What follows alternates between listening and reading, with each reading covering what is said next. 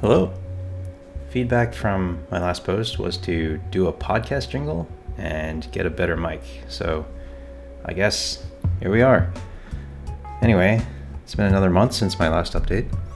I've largely been spending time doubling down on my two main interesting ideas, the neural interface and grid level energy storage.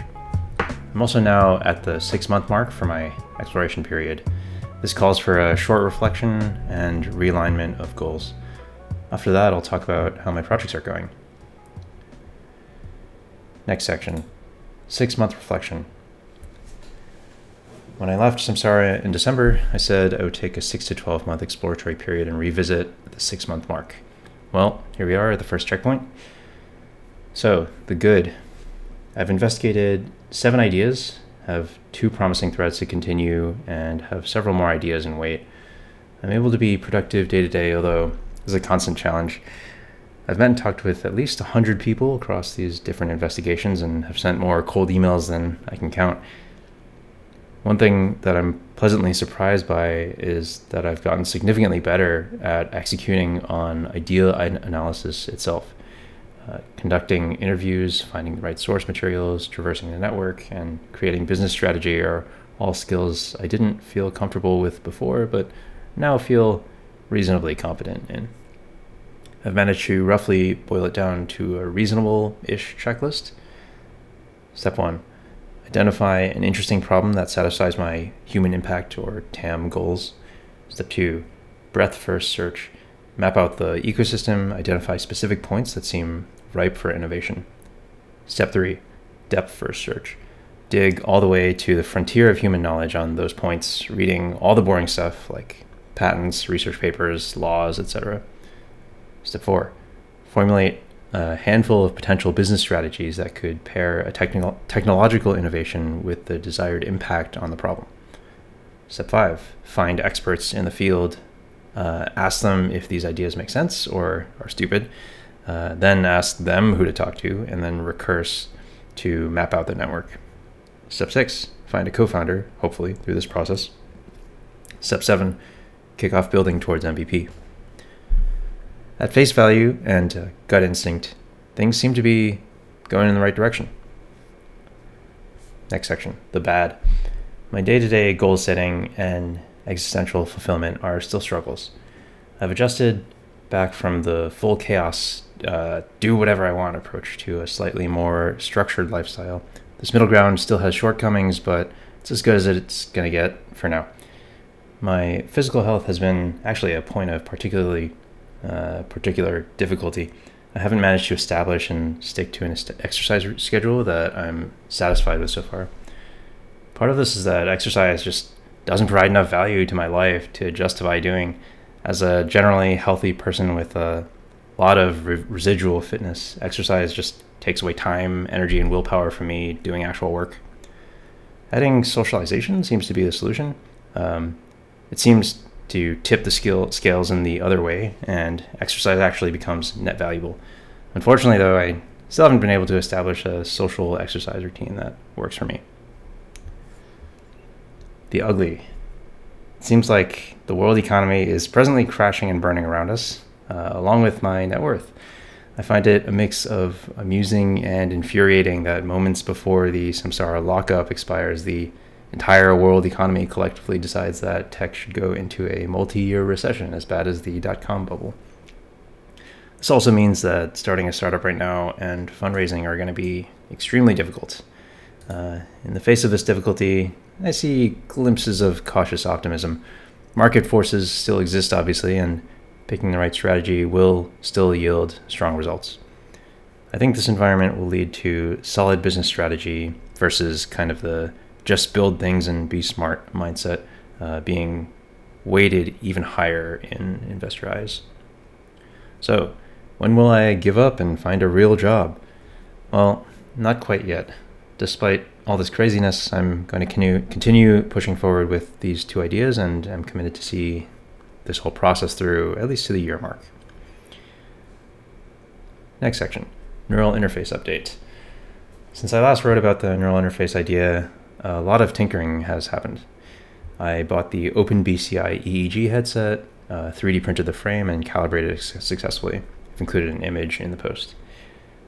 On the software side, I got a crash course in NumPy and scikit-learn and learned how to write a simple neural net to read the data and try to classify body movements. Huge shout out to my friend Zane for pairing with me and helping me understand how the training works.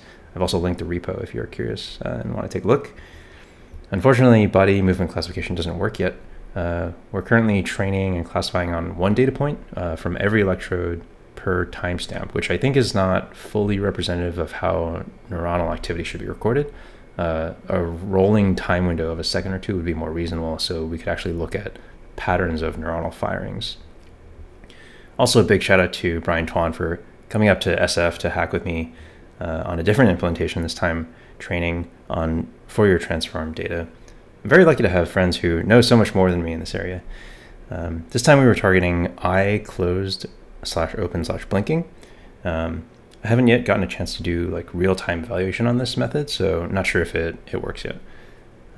As a funny side note, it is shockingly difficult to wave your hands above your head for 10 minutes. Try it out. Also, blinking for 10 minutes, insanely difficult.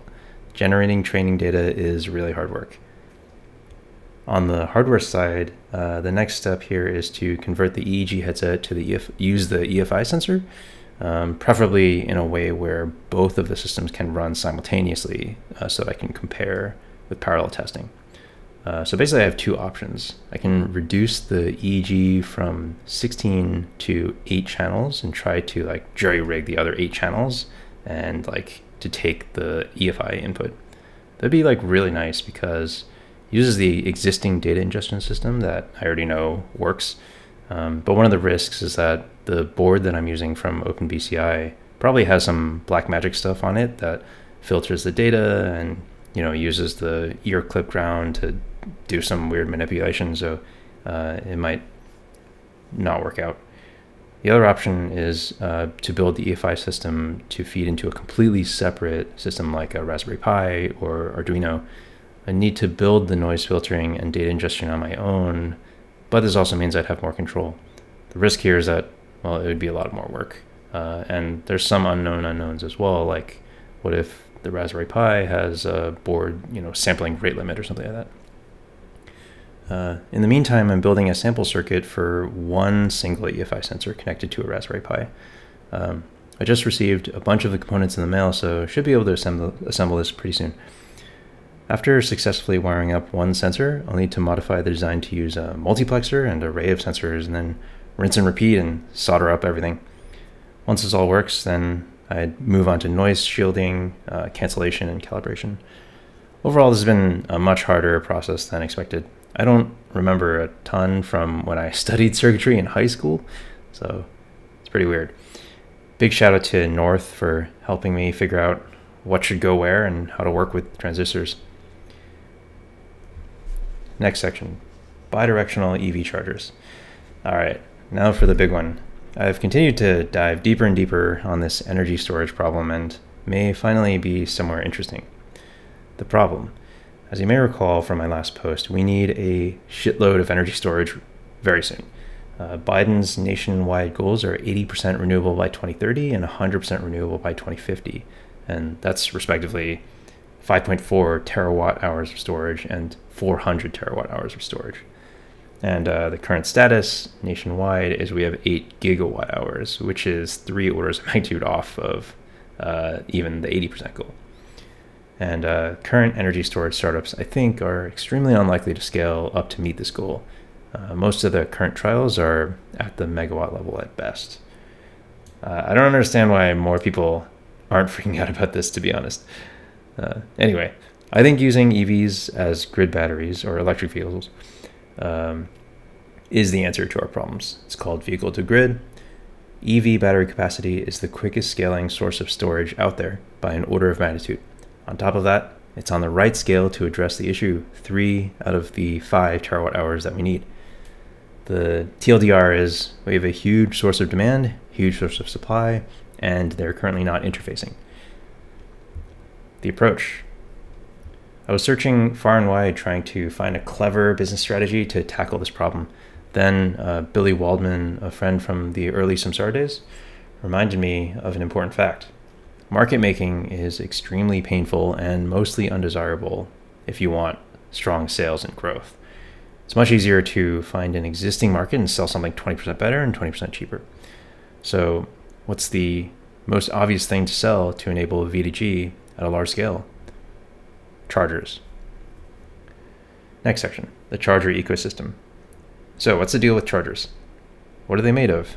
How are they sold, installed, and used? In a nutshell, a normal unidirectional charger has pretty much one critical component, a AC-DC converter for turning grid supply into DC to charge an EV battery. Many EVs actually come with this component on board, so a lot of unidirectional chargers are just cables with high current ratings. A bidirectional charger has a key additional component, a DC-AC inverter. On top of this, there's a bunch of sophisticated power electronics to control whether current should go one way or the other. Because of this, bidirectional chargers are typically 2 to 4 times more expensive. They also legally require an additional piece of equipment in most jurisdictions, something called home islanding. This is basically a giant switch that you throw to take your house off the grid, but automatic. The reason for this is when blackouts happen, utility line workers need power lines to not be powered so they can work on them.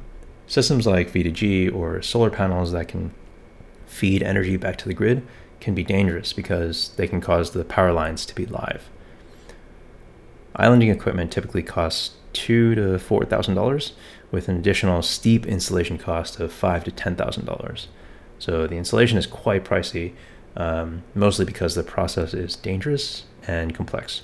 It necessarily involves cutting a live wire from the grid and replacing it with a switch. I've included a interesting graphic here of how it all works if you want to take a look in the newsletter. Anyway, there are also 3 different levels of chargers, which vary based on cost and how quickly they can charge an EV. It's basically level 1, level 2, and level 3. And they rate it in what they call miles per hour, but it's actually like the amount of miles you can drive per hour of charging. So level 1 is 3 to 5 miles per hour. Level 2 is 12 to 80 miles per hour. And level 3 is like 3 to 20 miles per minute, or 1,200 miles per hour. There are also a bunch of different use cases, which all have different requirements and stakeholders. Single-family home, multifamily home, office building, destination, like Whole Foods, range extension, like a gas station on the way to Tahoe, or Fleet Depot. To make things even more complicated, EV charging has a dongle problem. There are so many different standards out here. I've included a graphic. There's 9 different ones across all the different countries. Kind of chaotic. So a lot going on here. Next section, competitive landscape. The unidirectional charger competitive landscape is quite crowded, both vertically and horizontally. But most of the competition is focused on public charging infrastructure, which is unsurprising given the vast majority of government incentives are flowing into that right now. Biden recently committed $5 billion to build EV infrastructure. I don't think this is worth looking at because public infrastructure is mostly for range extension purposes, which is the opposite of what you want for bidirectional charging. For bidirectional chargers, there are only a handful of key players because the market is still in the process of forming. Here's a breakdown of every single one of them. I've got a big ass spreadsheet and it doesn't even fit in a screenshot. So take a look if you're interested. I'm projecting residential consumers will likely buy at least 14 million bidirectional chargers by 2032. That comes out to $27 billion, so it's a lot. None of these competitors are even close to that level of scale. Most of them have only sold a couple hundred or 1,000 units at best. Basically, the pie is going to be really big, and taking a bit of it will still be big money. We need all the chargers we can get, and as soon as possible. Tailwinds. Now for the fun part. Besides the massive supply-demand gap, there's even more going for this idea. Right now, even if you wanted to buy a bidirectional charger, you couldn't. There isn't a single one on sale in the US. How come? Because there would be no point. You can't currently legally sell the energy back to the grid right now. However, in 2020, the Federal Energy Regulatory Commission, or FERC, passed a landmark legislative change called FERC 2222. In a nutshell, it allows distributed energy resources, aka Tesla Powerwalls, solar panels, and EVs, to participate in wholesale energy markets. This is huge because it removes the final regulatory barrier preventing V2G from being financially viable. When this goes into effect, anyone can sell energy back to the grid at market rates. So when will this actually go into effect? Turns out, for California and New York, it's this November. FERC has been working with the different ISOs across the country to execute on compliance. And here's a table of when each one has committed to making this switch. On top of this huge federal action, the DOE is moving in hard to push V2G, actually. Just last month, it announced a collaboration with all the industry leaders committing to a research period to determine market viability.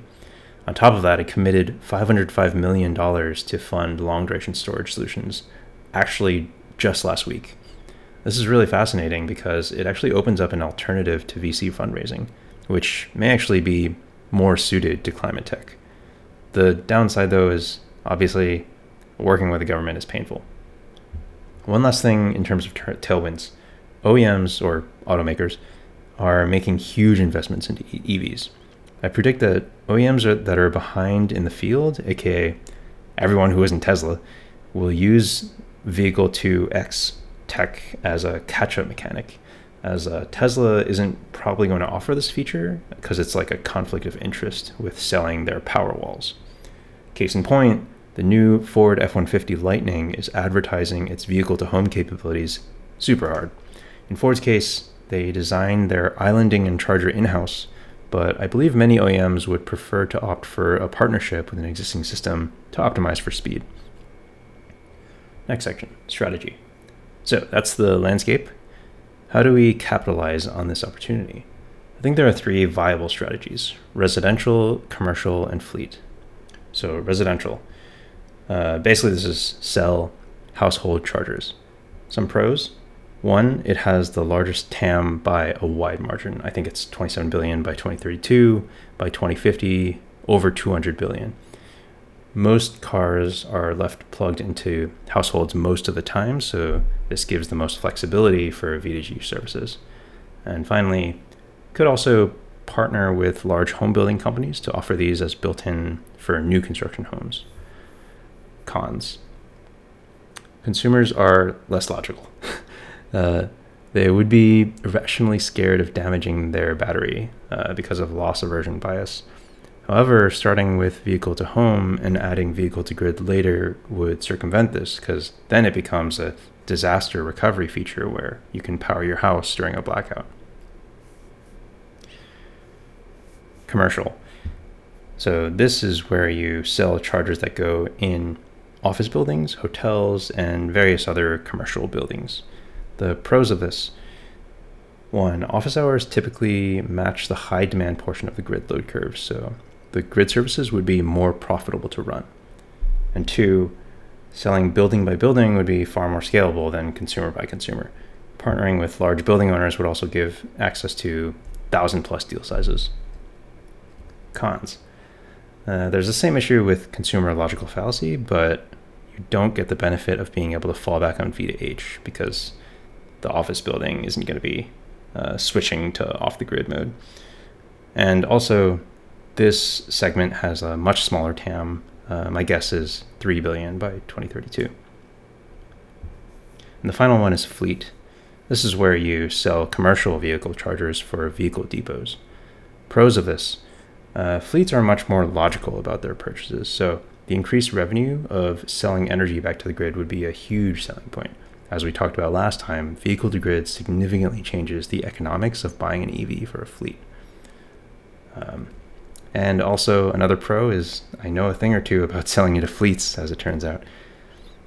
Cons, though: commercial vehicles require L3 fast chargers since truck batteries are larger and time is money. So the chargers themselves are more expensive and complex, would require more upfront capital.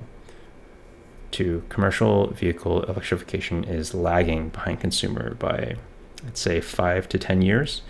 The largest vehicles are the last to convert. So that means we'd be pursuing light duty vehicle segment for a while, and then transitioning into MDV and then HDV. And then 3, this one has kind of like a mid-sized TAM, I think like 8 billion by 2032. So of these 3, I think residential is probably the play, as the largest TAM is extremely important to start out. Moving forward, so what's next? I think there's a bunch of threads to continue to pull. One piece that I'm currently missing is a key technological innovation. It's not strictly necessary, but it sure would be nice to have an advantage over the competition. Huge shout out to Moyuk here, who has been working with me to investigate what components go into chargers and how they work. I found some sort of competitive differentiators that from looking at existing products, and those are size, aesthetic, price, charging speed, dongle compatibility, installation cost, islanding hardware cost, software management UX, and efficiency. From a bottom-up perspective, we could break down a charger, understand it part by part, and see what can be improved. From a top-down perspective, maybe some cutting-edge research can improve on this as well. I could read some papers and reach out to the authors. As an interesting side note, islanding installation could be a great way to cut costs. I think it's expensive because operating on live wire is dangerous, but could you make a special piece of equipment that takes the danger out of it, maybe? Next thread. The DOE issued a request for comments as part of their $505 million grant. I should submit some comments and see if they'd be willing to fund a charger startup. 3, continue to traverse the network. Despite the large number of people that I've already talked to, there are a lot more who'd be useful to talk to with still. If you know anyone who fits one of these buckets, I would super appreciate an intro. 1, researchers, particularly on power electronics and high efficiency converters or inverters. 2, electrical contractors, anyone who has installed a home EV charger or islanding equipment. 3, utilities, anyone who is working on the implementation of FERC 2222. 4, lawmakers, anyone at FERC or the California Energy Commission who's working on pushing V2G. And 5, charger makers, anyone who's built EV chargers before to see kind of what they've struggled with and what can be improved upon. Okay, that's it for now. If you made it this far, I appreciate you, and I'm glad you're here. Would love to hear any feedback or ideas you might have, as always. I'm obviously not a power electronics expert, so there's a lot to learn in this space. Next up, crypto lobbying, still queued, and queuing up a new one for next time, land reclamation. Okay, that's it for this time. Thanks for listening. Have a good one.